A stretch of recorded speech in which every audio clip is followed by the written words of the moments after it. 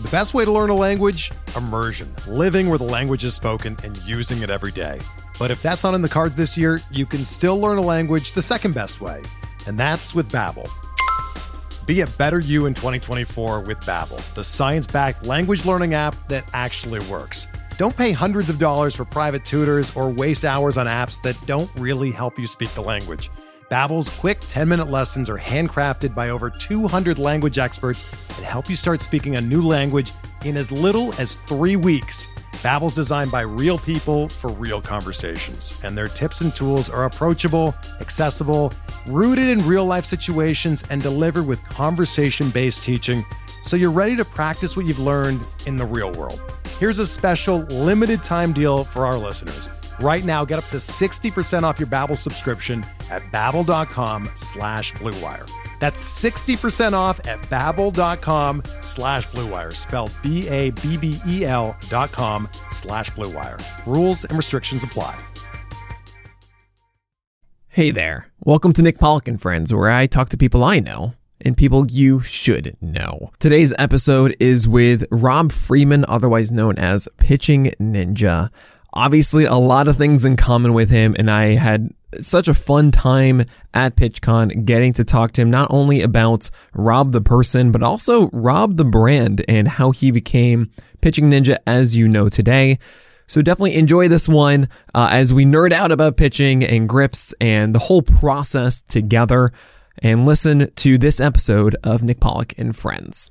The one and only Pitching Ninja, Rob What Freeman. is happening, sir? Oh, that is my line, Rob. How dare you? No, I've been copying you. I'm going to steal your whole shtick. No, it's great to see you, man. How you doing? Doing great. How about you? You know, this is a crazy event, and I'm just so thrilled that you can be a part of it. Well, I'm happy to be here. Obviously, y'all know Rob Freeman, otherwise known as Pitching Ninja, one of the staples of baseball Twitter for years. I believe you started in 2014. Is that right? That is correct. I feel really old. You and me both, but you got some amazing merch, or I guess stuff behind you. Obviously, you have the banner, which is amazing. Right, yeah, you got that one, and then I love the ninja peeking out in the. Is that a baseball diamond you got? Oh, dude, that is sick. So a guy I work with at my real job had it made for me, and underneath it is a bunch of Greg Maddux cards. So it is a glass over it with a bunch of little ninja stuff and Maddux cards underneath it. All Maddux cards. Oh my God. Yeah. That's incredible. And you got this. That's sick. You got this baseball glove underneath? Oh, yeah, right there. That's I bought, like, the room was looking kind of dull. I wanted to get a big baseball glove couch, so I did.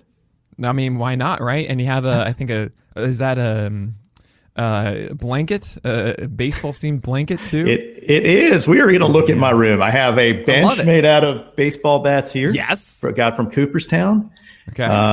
This banner, which some people have asked me if it's for sale, I just bought it because I wanted one.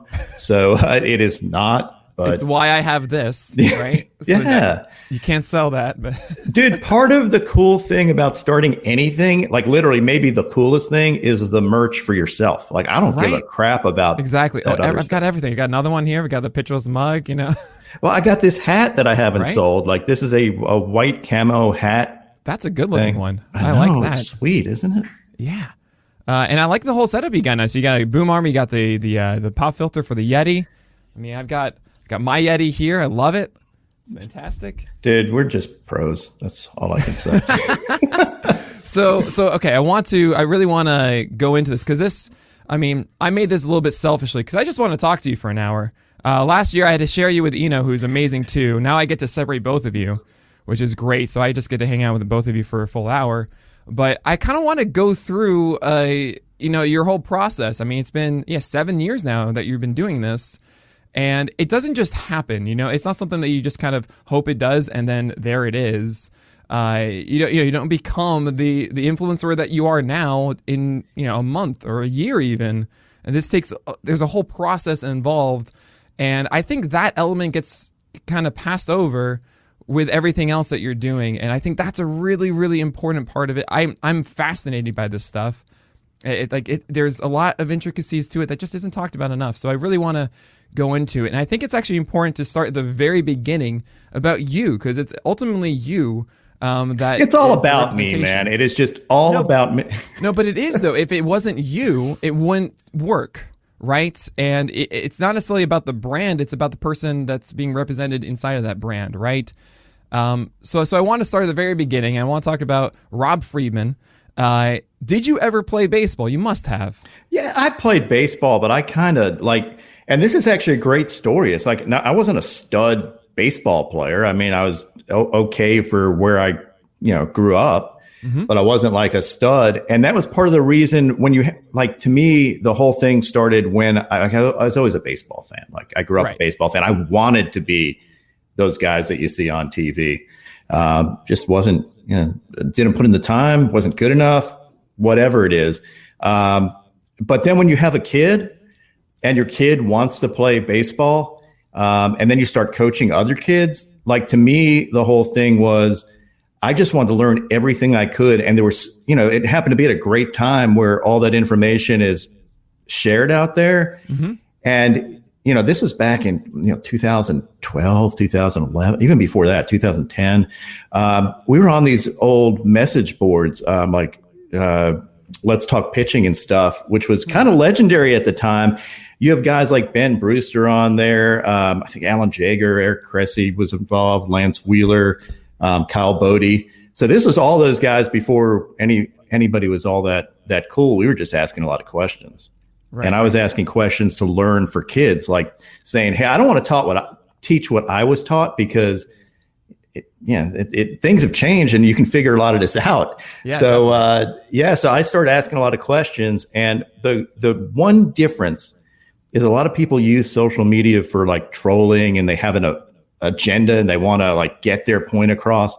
To me, I'll ask questions and I'll grill somebody about something, but it's not because I have an agenda. I want to find the truth and not the marketing spin. So we just I would disagree, show videos and stuff. I really started from a coaching angle and learned as much as I could. Definitely. I mean, so you came from a coaching angle. I kind of want to talk about that really quickly.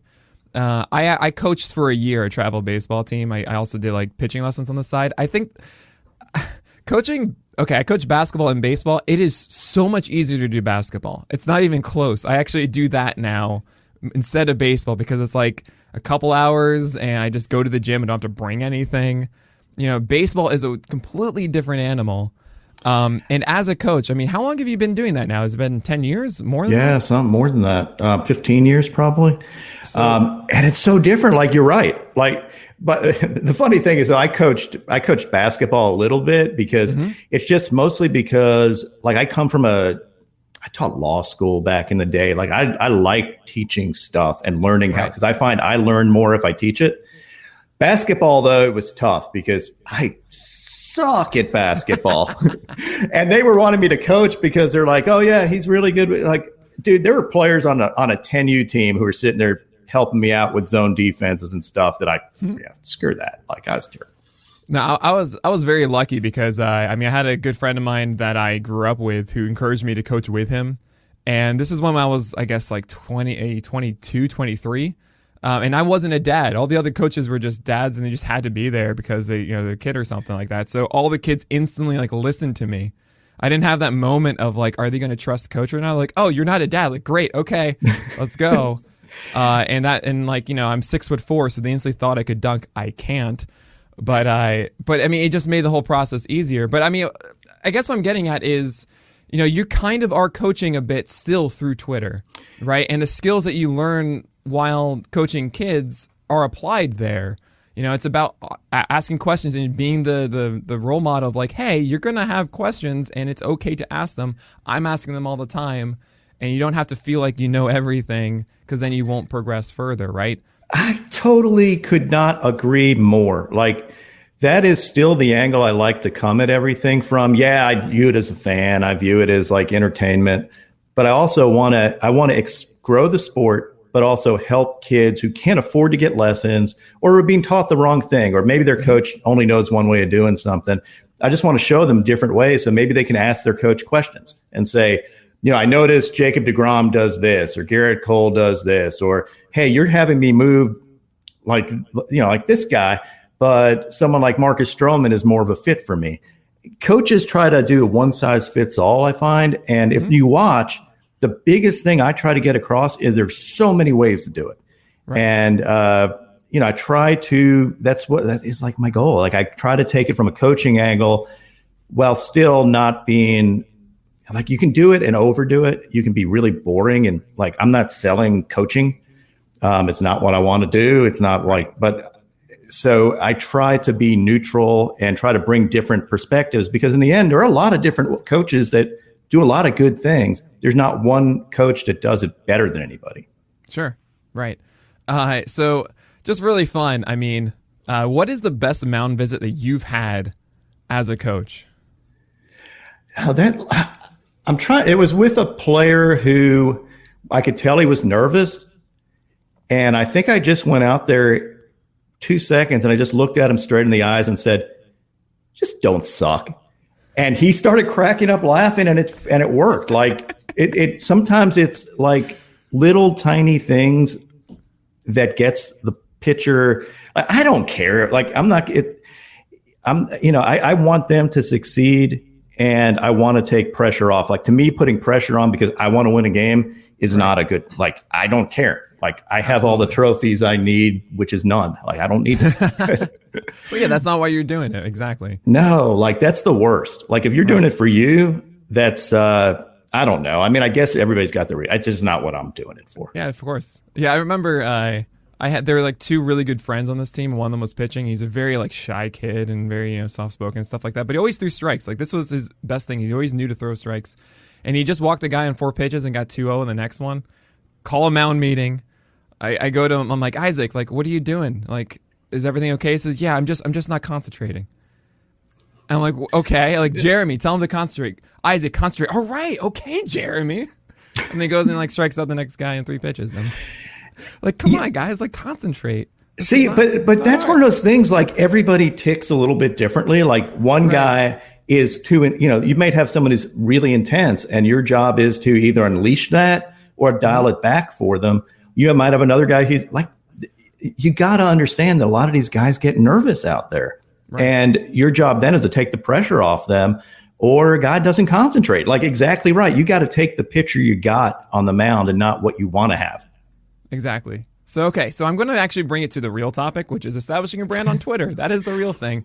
Sorry for that. I thought that was a fun discussion. It's kind of like behind the curtain, seeing kind of the origins of where you come from as the pitching ninja. So at the very beginning, a lot of you guys know that logo behind Rob's right shoulder. I'm moving the opposite way. Or on the hat. I'm not good with it. Yeah. But it wasn't that originally. I remember the pitching ninja with the star, right? I believe the throwing star on it. Did you make that? Was that like you? Did you just one day go, I'm going to do this? I'm going to set it up all like that? Hell no. I'm terrible with logo. Like I know what I like when I see it. But Kenny from RotoWare just contacted me out of the blue, and he said, I got this idea. And I was like, I mean, I'm game. I'll take a look at whatever you got. And he sent it over, and I was like, that is like when I do things, if I'm doing a logo, it ends up being really complicated. And like it's way too busy and all that. And he is the master at simplifying everything. I've got a RotoWare shirt on, if you can see it. I love that one. That's one of my favorites. Yeah, all those proceeds go to the Lost Boys. Shout out Lost Boys. Yep.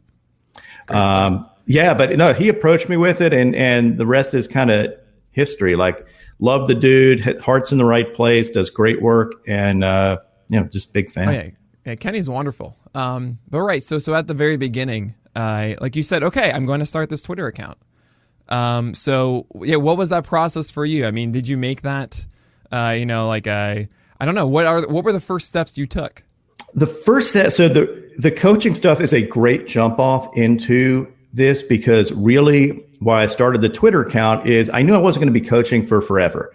And you can only reach like one team if you're coaching. So what I wanted to do is I was lucky enough to ask a lot of questions around from really good people who helped me out in my understanding. I had a unique position of having a lot of time to do it. Like a lot of people just don't have the time to do it. They get outside coaching, spend a lot of money. I went through all the rat holes, bought all the products that they sell. This is the quick fix to doing whatever. There's no quick fix, by the way. But then I tried to take that knowledge and just put it out there on Twitter. So that was my original goal for doing it. Was I just wanted to help as many people as possible, not with a plan to do anything. Like I had zero plans to make this a big account and just kept tweeting. The one thing I did was I tried to learn something new every day and put it out there on Twitter and try to get better all the time and do something every day. So it wasn't like taking a week off and throwing something out there. I wanted to be consistent. Every morning, first thing I did was tweet something that was hopefully interesting to people, and just did it every day and tried to get better and better at it. I mean, consistency and anything that you're trying to build is everything when it comes to podcasts, when it comes to writing, obviously Twitter accounts. Like that is the thing that everyone will talk about. And as long as you're focusing on making it better every time, as you're saying, I think that's a really, really good takeaway from that. But I mean, I'm just trying to get like the mind of Rob Freeman as you're doing this. Were you thinking when you first started, okay, I'm just going to post a GIF or I'm going to post a video? Was there any sort of, I guess, journey ahead that you can envision for how the content will come and what kind of stuff you're going to do? Hell no. No. Like, I still don't know what I'm going to do. I mean, I seriously said I do try to do something every day, but most days I wake up and I'm not sure what that thing is. Like I'll wake up in the middle of the night and go, you know what would be cool, doing a Bob Gibson thing today. Sure. I don't have this master media schedule where I'm going to put something out and do something. Then it was mostly like real questions I had about, I'd watch interactions on Twitter and say, well, let me dig into it and learn something and show examples of mechanics or pitch grips or whatever it is, so that we can have a debate. And there used to be a really tight-knit group of folks that were coaches that would do that every day. We would try to learn something. And, you know, Matt Blake was one of them, one of the, like what I would consider my crew of folks. Eric Cressy, Alan Jaeger, all those people that I mentioned, we all got on Twitter and did a lot of that stuff. And it ended up, a bunch of them are with MLB teams now. So this little crew that we had debating mechanics, you don't know at the time who's watching or if you're really doing it right. And then everybody's sitting there going, this guy seems to know what he's doing. And they get swooped up by some team, which is really pretty awesome. Oh yeah. Fantastic to see it. So there's no content schedule is what you're saying. No. But every single year you put out these amazing things, especially in the off season. There's like, it's Pedro Day. It's, here are my awards through the year. I mean, this stuff's amazing. Yeah. Like the awards, I mean, I do them at the end of the year. It depends on what happened during the year. Like I don't have this predetermined thing. Pedro Day is when I wake up and I was like, you know what? I haven't tweeted Pedro in a while, so I'm gonna put him out there. Or I just thought of somebody that moved like him or did something like him, and thought every day could be Pedro Day. Who am I kidding? Like if I did that, true. Live every day like it's Pedro Day. I might have more followers if I did Pedro Day every day. Okay, so going back still to 2014, 2015 or so. So I remember last year we talked a bit about. I outlined, my process for making GIFs. And by the way, if you're curious about that, follow Ben Brown's presentation on Sunday, The Art of Nastiest Pitches, 11 a.m. Ben Brown, I gotta say, has really embraced that whole thing, and he's I cannot wait for that presentation. But yeah, back in the day, it wasn't easy making GIFs, and I'm curious how your process was, because I feel like we had two different approaches to it. We did. And actually, your stuff was one of the early things that I followed because we come at it from different sides, I think. Yep. But I loved what you're doing. So and you used to send me over, and you still do. Like if you see, if there's I'm like, here's a slow motion grip release. Here you go. Yeah. We're one big community and I love that stuff. So I was watching that and then saying, this is a really good way to teach because back then, do you remember the what was it? The scratch reels that they had?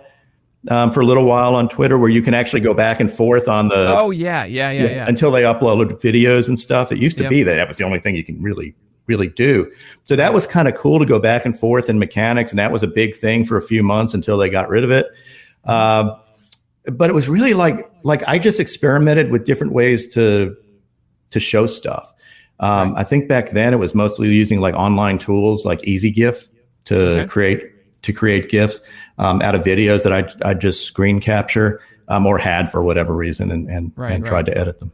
Nice. And then you did really good ball trails. I remember a couple of years ago you started doing that. Was that with Adobe Premiere, or was there something else you were using? It's with Adobe Premiere. And so that was one of the things that I really wanted to show was I get bored really easily. Like my attention span is about that big, which is kind of helpful on Twitter, I guess. Mm-hmm.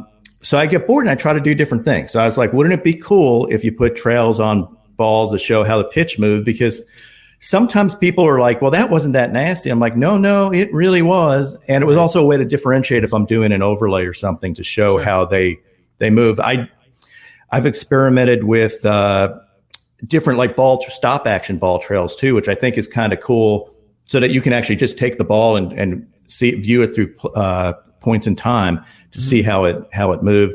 It really depends. Like it depends on what the pitch looked like, what the video looked like, and what I think makes the point I want to make. If there is a point, like who knows? Sometimes there's what was it? The red ring of death? Yes, the circle of death. The circle of death, right? Because red ring, of course, is 360 stuff, but the circle of death, right? Yeah. Love those. So and I still use those every once in a while, but I think some pitchers really liked it. So what I would do is draw a circle basically where basically the decision point would be and show how those balls pass through that circle and how hard it is to hit. Basically, my pitching account ends up showing everybody kind of how hard it is to hit a pitch, which makes hitters look better. There somehow. You go. And I remember a very good one, which was pitch separation on like a curveball in the dirt. And you have all these fans shouting, how could he possibly swing at that? And you're like, this is why. Dude, those are my favorites. Like everybody on their couch thinks that they can hit as good as, anybody. They're going, oh, why did he swing it? Like people are yelling in the stadium. That drove me crazy. You get the drunk fans that are yelling at hitters. And I'm like, do you really think you could do better if you were up there? So I try to show them why they can't. Like this is what happens. This ball's coming in at 98 miles an hour, and this other one's in the same tunnel as that. What would you do? And they're like, oh, shit. Am I allowed to? No. Hold it back, Rob. You can do this. Yeah. All right. I can do it. I'm sorry. I'm turning into Eric Sim all of a sudden. But yeah, the key was to show to show basically why hitting was so hard. I did that recently with, somebody was watching Kumar Rocker's outing for Vandy and saying, how did Duke swing at 19 sliders to K? They had 19 Ks all on sliders. Why was that? They stink. They should have laid off. I'm like, yeah, it sounds really good to lay off, but there's no way you could. Right. It's impossible. Have you tried I haven't done it for years, but I want to go to a batting cage. I want to actually film us, some of the pitcher staff and everything, going to a batting cage and seeing how bad we are at these things at 70 miles per hour or so. Oh, dude, it's terrible. Yeah.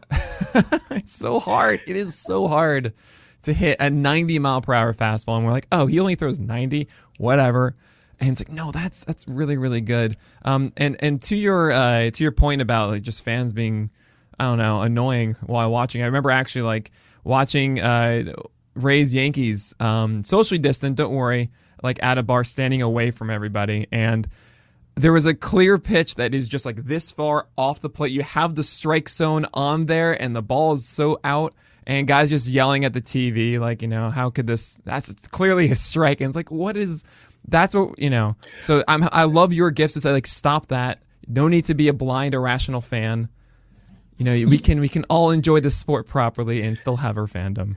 That is a great point, because sometimes I give umpires a hard time, or often I give umpires a hard time. It is I've called games, I've called games and scrimmages and stuff. Oh, I stink. I'm terrible. I got yelled. I was doing a scrimmage against another school, and fans behind me from the other were like, that's not a, I'm like, dude, I'm getting paid nothing. And I admit I'm terrible at it. Like, it's not easy to do. I had no equipment on either. So that was, oh my God. Yeah, we actually are going to have two different presentations just about robo-umps in this. We have one later today with TZ Zenka. Then we have one, I believe, on Saturday or Sunday with Matt Kovac talking about electronic strike zones. So definitely tune in for those, and you'll see, I think, maybe some varying opinions about should we institute robo-umps or not. I think it's a very interesting conversation. Where do you lie with it? Do you want robo-umps?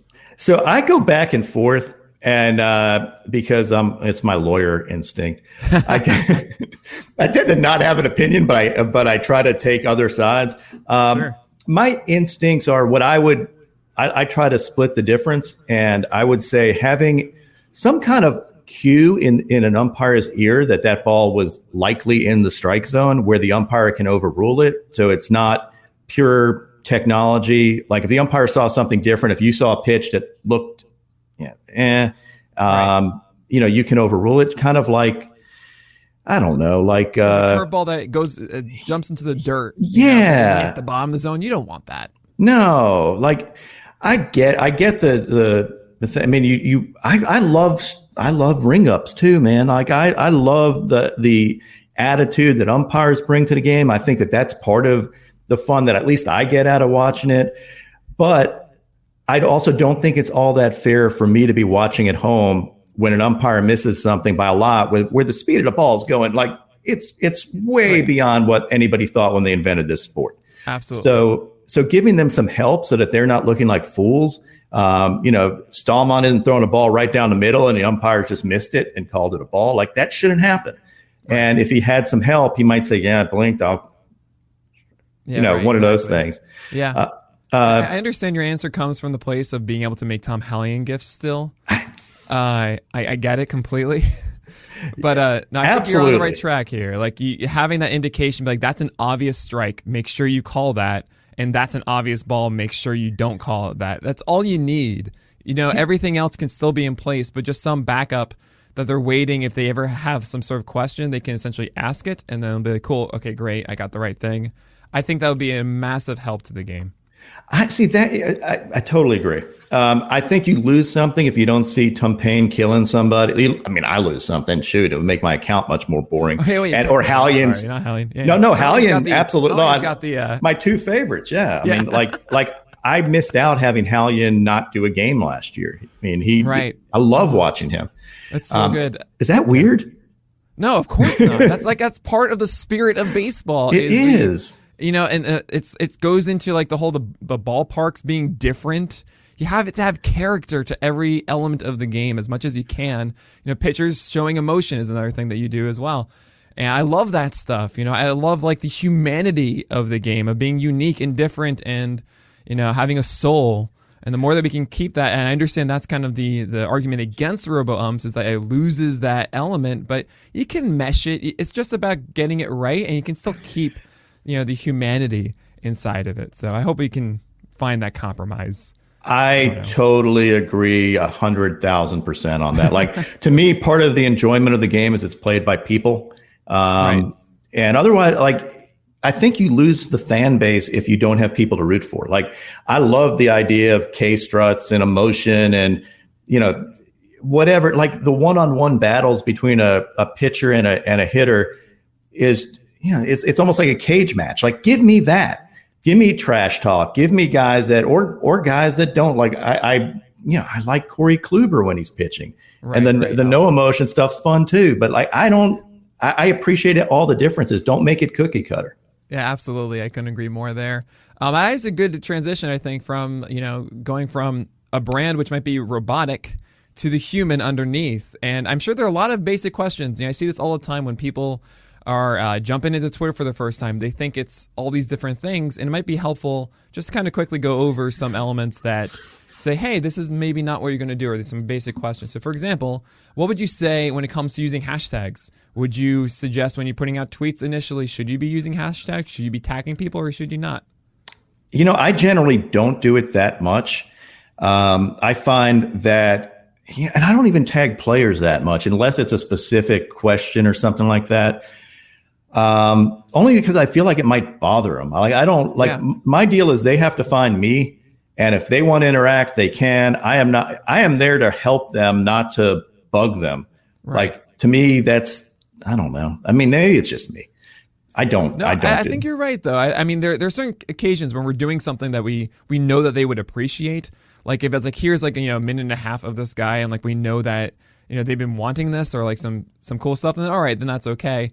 But they just in general, just like, hey, this person had a good night or something like that. They don't need that notification. Yeah, and I find that they find out anyway because somebody is going to tag them in the reply, and they're going to, or they're just following me anyway, and they'll just say. But I never did that. Like that wasn't a way that I wanted to expand my base because it really wasn't what I was about. So right, it just let it happen. So I guess that's the point.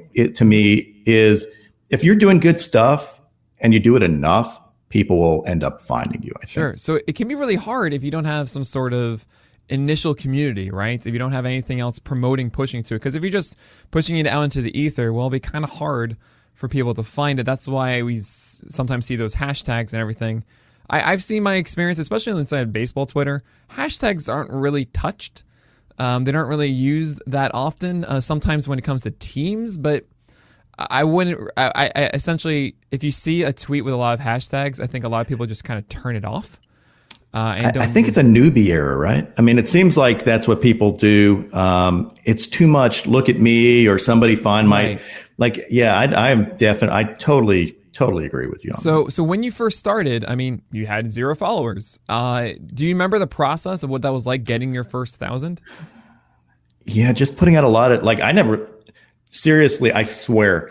I think I got a shout out early on because I'm friends with Lance Wheeler, who had it's like 12,000 followers at that time. And he shouted me out as somebody, he knew me for a while. I told you from the Let's Talk Pitching days and stuff. And he gave me a shout out, and I got like 100 followers. And I was like, oh my, I told my wife, I was like, what do I do? Like, I have 100 people watching what I say. Like, I never thought that. Like, now I've got to entertain people and have them learn. Like, I felt added, pressure about doing something. Sure. Like now I just put stuff out there and I don't really care. Right. Well, no, you get numb to that. Right. Yeah. I still don't get numb. And I've talked about this to other folks. Like if any pitcher that I have a lot of respect for, which is most pitchers, says something was cool, asks me a question, does like it. Right. Exactly. Like that doesn't ever get old, ever. Never. If it does, I'm stopping. Like that's yeah, right. Exactly. Yeah. But yeah, having that, it is really important to recognize. Yeah, you get 100 followers. That's huge. That's a really, really good thing. And to never lose that fire to it, that excitement of it. Because if you do exactly what you're saying, like then it's, what am I doing here? What's the point of it? So it's really important to build on those moments. Definitely. I mean, I remember my first 1,000. I think I got really, really lucky in many ways for my first 1,000. I think I put out, I was just doing GIFs. I just did that. But I certainly in the beginning would find like beat writers talking about a game. And I would say, oh, really nasty pitch from this thing. And I would make the GIF and give it to them inside the reply of it or something like, here's what it was, And I would do it in that way. And as much as I want to say like, no, don't bother anyone. Don't actually go off. You have to throw yourself into these conversations. Don't do it obnoxiously. Like, don't demand their attention, but just be in the room, as much as you can. I think that's a really good point. And it's hard to describe that, like how you do it. But like, if you're coming at it, look at me, I think that's the wrong way to do it. If you're helping somebody, like helping someone write an article, or you're saying, hey, I look at it this way, or here's that thing you were looking for. Right. That's also like, I think doing everything out of a point of service versus what's in it for you. At the worst, you're helping somebody, right? Yep. At the best, they reciprocate and you develop a following. But it was never about developing. To me, it was just about doing the right thing all the time, as much as I could do it. Occasionally there would be arguments I would pick just to mostly learn, but sometimes there were just people that deserved it. And those ended up being, we're arguing about mechanics or something like that. But I also would say don't sensationalize, because people then end up, they can't tell who the jerk is in that situation a lot of times. So I just try to avoid those things, and I'll either block them, mute them, or go away from them, because it's not my thing. Like, I don't do that. I'm not going to attack anybody. There's no reason to. There's no reason to jump into any of those things.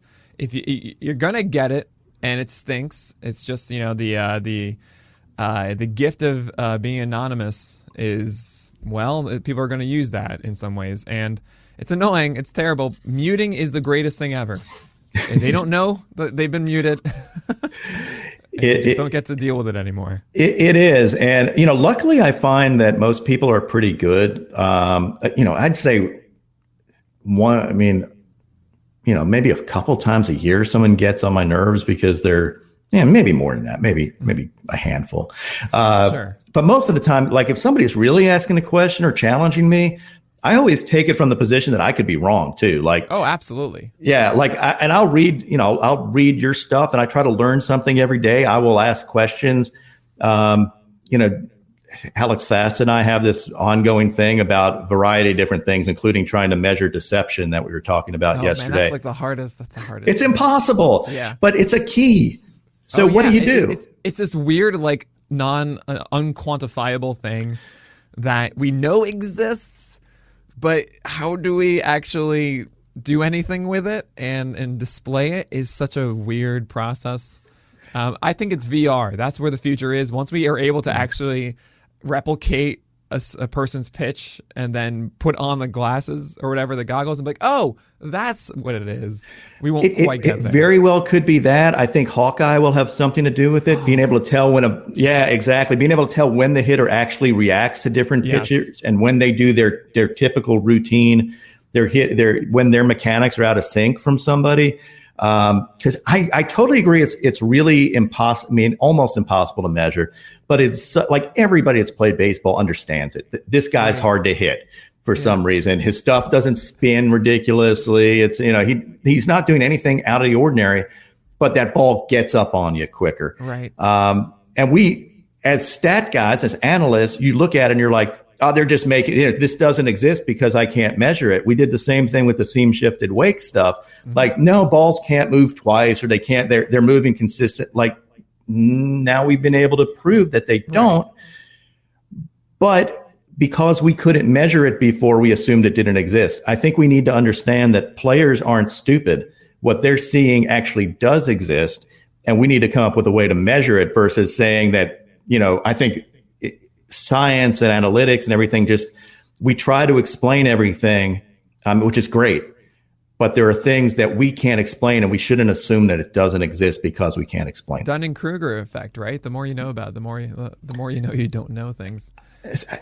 So Fast and I were talking about that, and I feel like we don't know way more than we know right now, and I think too many people are parading it out like we know all this stuff, and we really don't.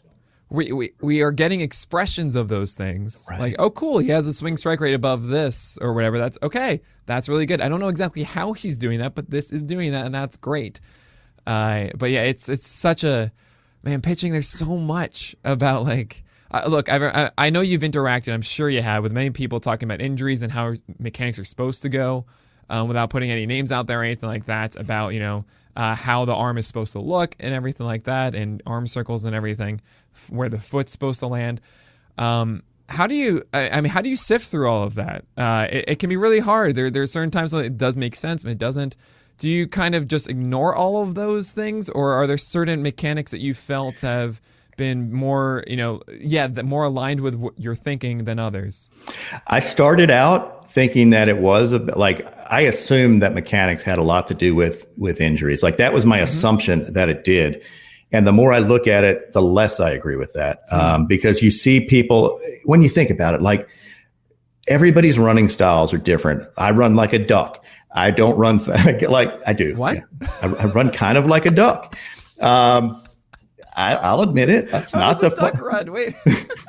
And they waddle and like my legs are terrible. Do you have a GIF? I mean, Pitching Ninja's got. Dude, I will never show you a GIF of me running. That will never happen. It is never ever going to. I have ever. a new goal in life, Rob Freeman. That is a bad goal to have. It will never happen, and I will never run. So that's tough luck. What we can do. But so you run like a duck. Okay. I run like a duck.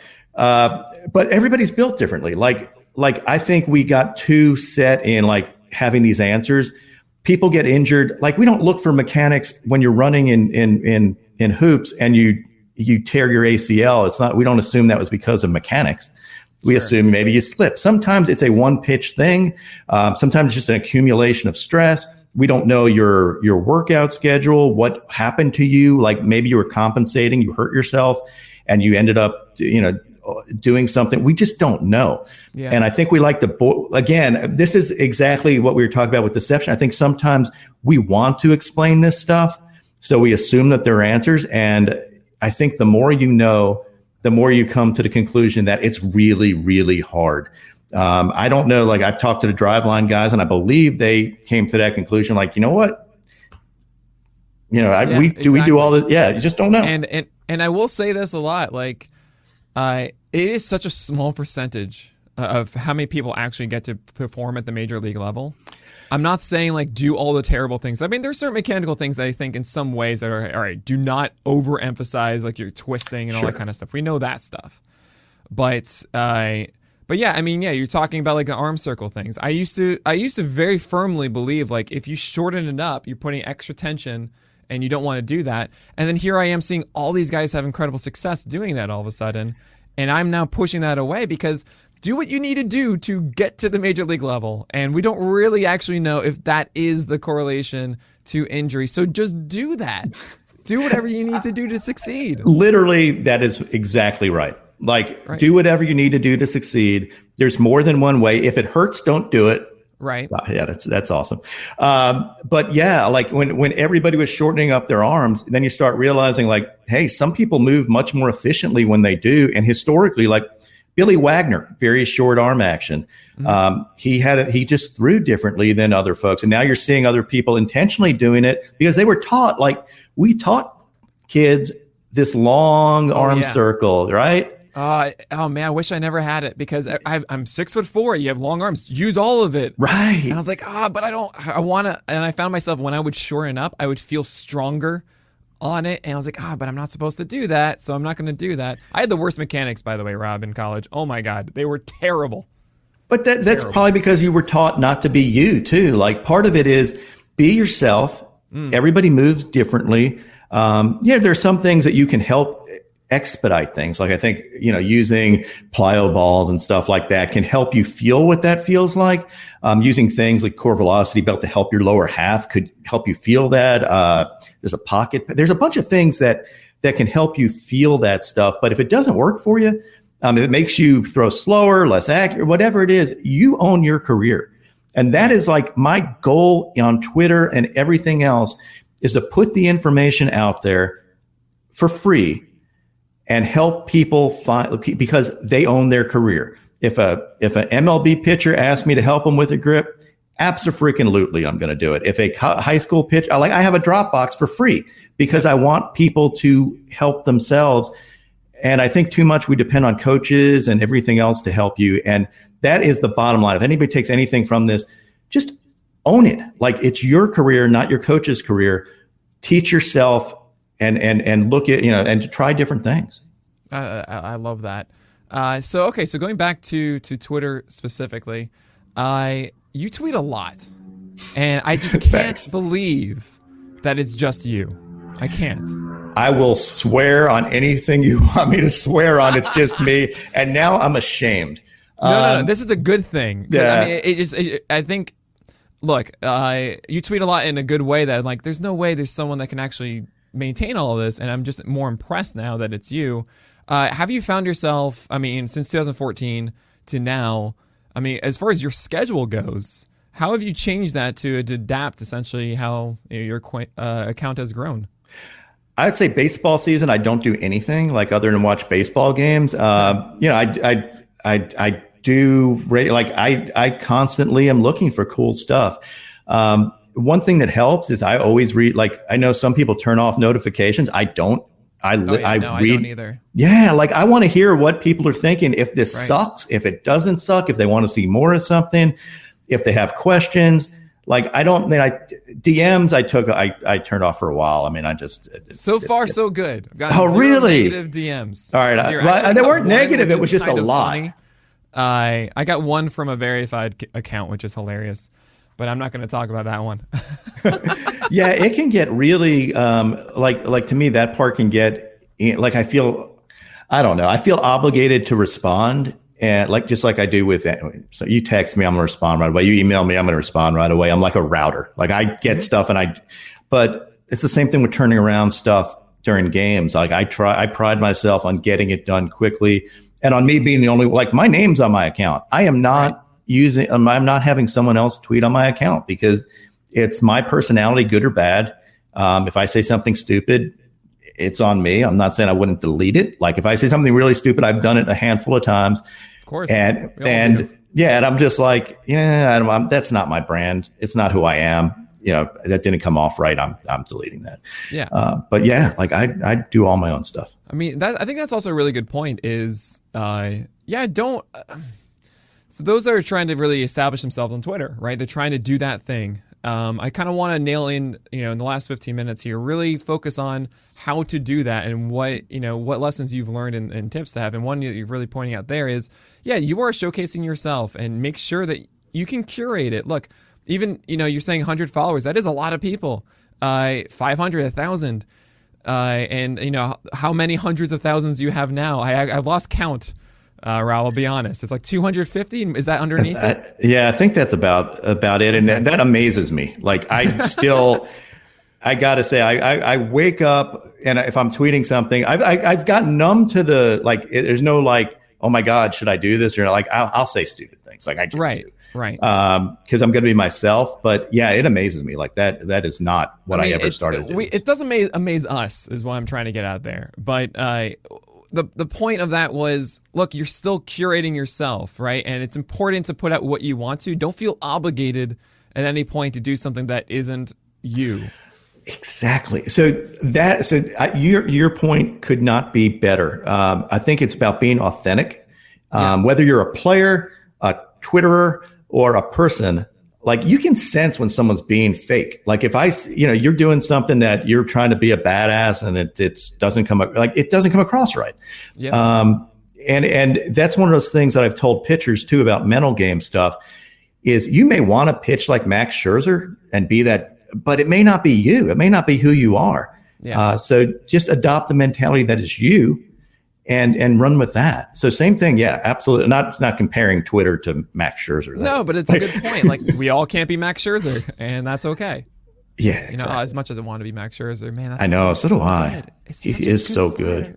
Hey, so much fun to watch. I think of the Mike Messina GIF. The one. Every single time I think of Max Scherzer, honestly. And Scherzer had his moment when he did the no. Yeah, right. Yeah. Thanks for cleaning that one up for me. Yeah, I appreciate it. But yeah, I mean, when you're tweeting things out, just make sure that you're not adapting to what you think Twitter is. I mean, actually, I remember I used to sell guitars at Guitar Center, my first job out of college.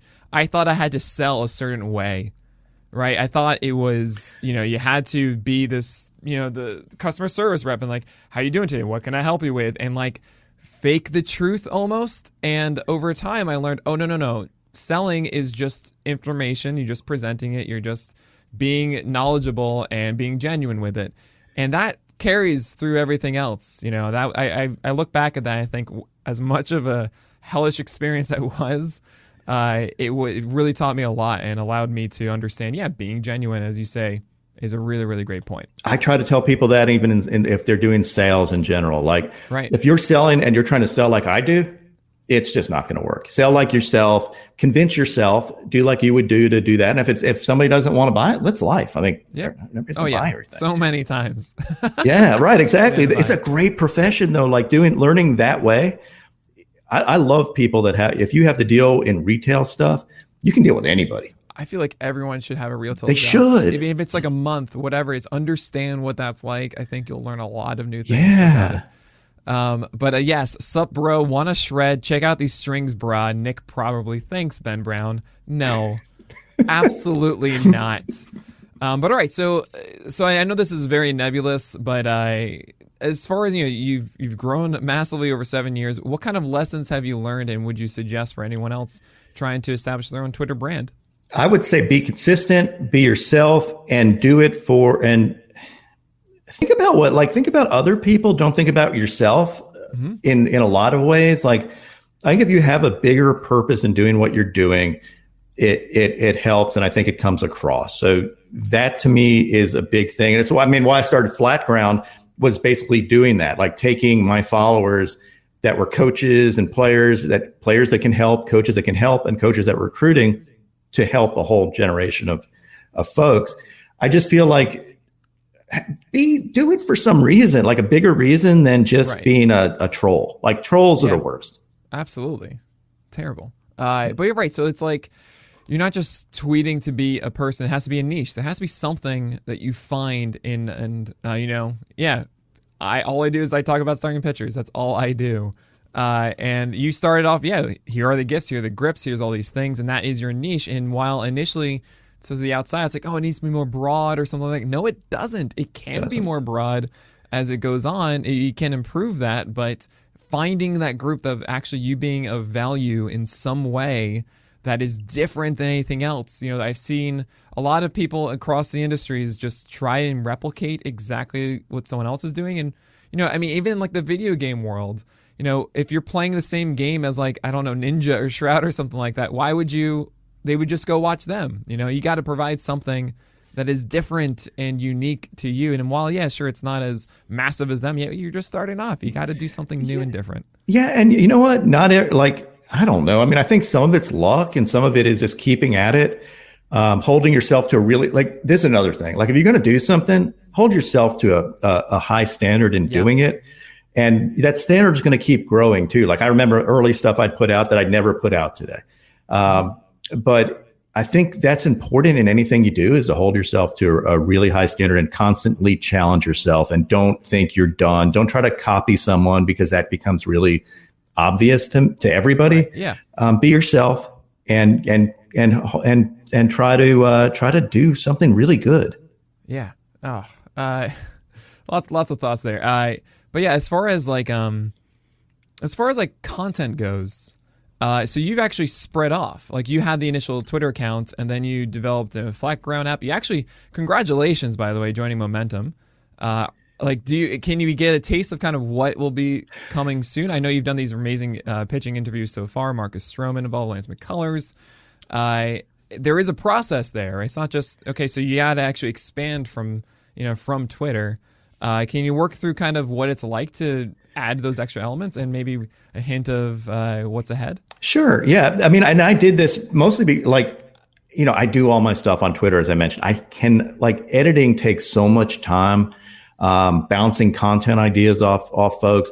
The Momentum people had the same view on growing the game that I did, which is let the players shine, and not I don't look at it as me to shine. Like, my job is to give the players a platform to be themselves, and players that you might not like. I'll ask questions, but never I'm not a media person. Like, It's just not what I do. Other people do it, and that's great. Like, that's just not what I do. I don't have any training in it. My job is to do a great job, by the way. I'm not going to let you just, no, I think your interviews are really good. You do a great job allowing them to express their stuff. You have knowledge of it as well. I think you do a really good job, Rob. That is really good to hear, because I do it I have fun. Like, that stuff is great fun for me. And again, I'll let them look at it after you're done and say, is there anything that you didn't say that you wanted to say, or said a wrong way, or you want to take it? Because it's not about that. Like, I don't want to put up a 8-second clip that creates this controversy, unless they want to create that controversy. Sure. So one of the things that I want to do, and this is in light of my Flat Ground stuff and Pitching Ninja stuff, and finding a bunch of players out there, is we tentatively called this America's Got Fire, but finding the best unsigned pitcher in the world, actually, and doing a whole thing where we start with a pool of, people send me videos, Right. And then we have a bracket where we start voting on them, get the backstory of why they haven't been found. Maybe they got good later. Maybe they had an injury. Maybe they just, they washed out or whatever. And developing that where you have a, kind of a season-long thing, like almost a reality show, but a reality show where the winner, like, I'm going to find the next. Yeah. Right. How cool would that be? Amazing. Oh, I think that would be cool. You got to do that. Please do that now. I think we're going to do it. Like I've at least sketched it out as something that I want to do, and nobody said no so far. Okay, that's a good thing. That's a right. Although, so that's the other thing that I do, and this may be along the social media grounds.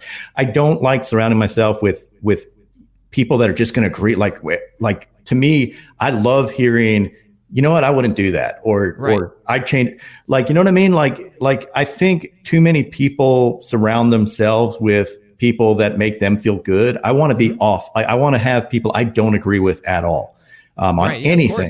You want people to be honest with you, because then you're not going to improve. You're not going to understand the details, the little things that allow you to separate from everybody else, like production values, for example. Or I know that I have a ton of crutch words when I do podcasts, and I need to eradicate them as much as I can. And you notice it. You notice it probably, and other people don't notice it. Like, it's one of those things. I'll say awesome or do like it's just a place filler. It's me. Like, I don't want to get rid of everything, but you still you always try to be better. Like, but I want feedback, and I try to make myself like I will deliberately poke fun at myself to get people to or poke fun at somebody else so that they poke fun back, and I can hear their real opinion versus yeah, Ninja, everything you do is awesome. Like, you know what? Some things I do aren't awesome. Well, I mean, as long as you're consistently trying to get better, that's one of the biggest elements when you're starting off here is look, you don't have to copy word for word what other people do, but really find the people that you like the most, identify what you like about them, and then incorporate it. It's not copying, it's not trying to be a clone of them, but figure out the details, understand that that's what makes these things work, is the little details, and really, really fine-tuning those as you go.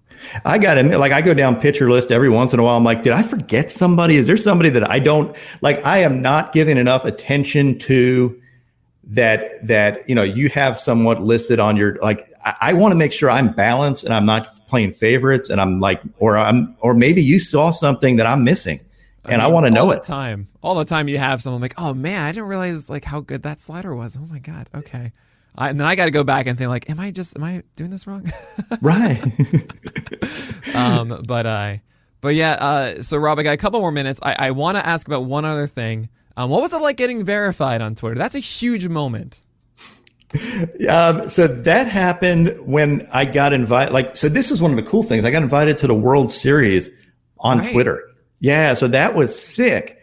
The Cespedes Barbecue guys, Jessica Kleinschmidt, we were all there, like in the and one of the things I said, wouldn't it be cool if I was verified? Like I'm going here on Twitter, and then they're like, wait, you're not? And I ended up getting. So I ended up getting you before it. I thought it was. Yeah. My impression was like, oh, you're getting verified, and here you come, and you're like, hey, can you verify? Yeah, I like ask, because I mean you miss 100% of the shots you don't take. Oh, of course. But I was in the car. I remember seeing that. I'm like, it wasn't a goal I had, but I was like, I mean, I don't know. Like I thought it would be kind of cool. Like, I don't know. It's not as cool as you think. I mean, there are a lot of. Look, from the outside, we were all shocked that you weren't verified yet.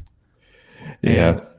So it was nice to get. So it was that simple. You just, you were in that car with them, like, hey guys, can you do it? Like, oh yeah, hold on, and they just. That's a little bit of that. Yeah, there was. I don't know if I'm supposed to say that, but yeah, it was.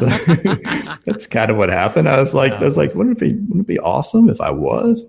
Well, that was the World Series game, I believe, with the Nationals in Houston. Is that right? Yeah, it was the last. I think it was like the Verlander was pitching. It was like the last baseball game I went to in person, I think, like other than college ball. And college ball starts today. I am ready. I'm firing up my my gift machine for some live baseball. This is gonna be fun. I'm excited. It's happening. We're like we have spring training next week, I believe, or maybe it's a week after.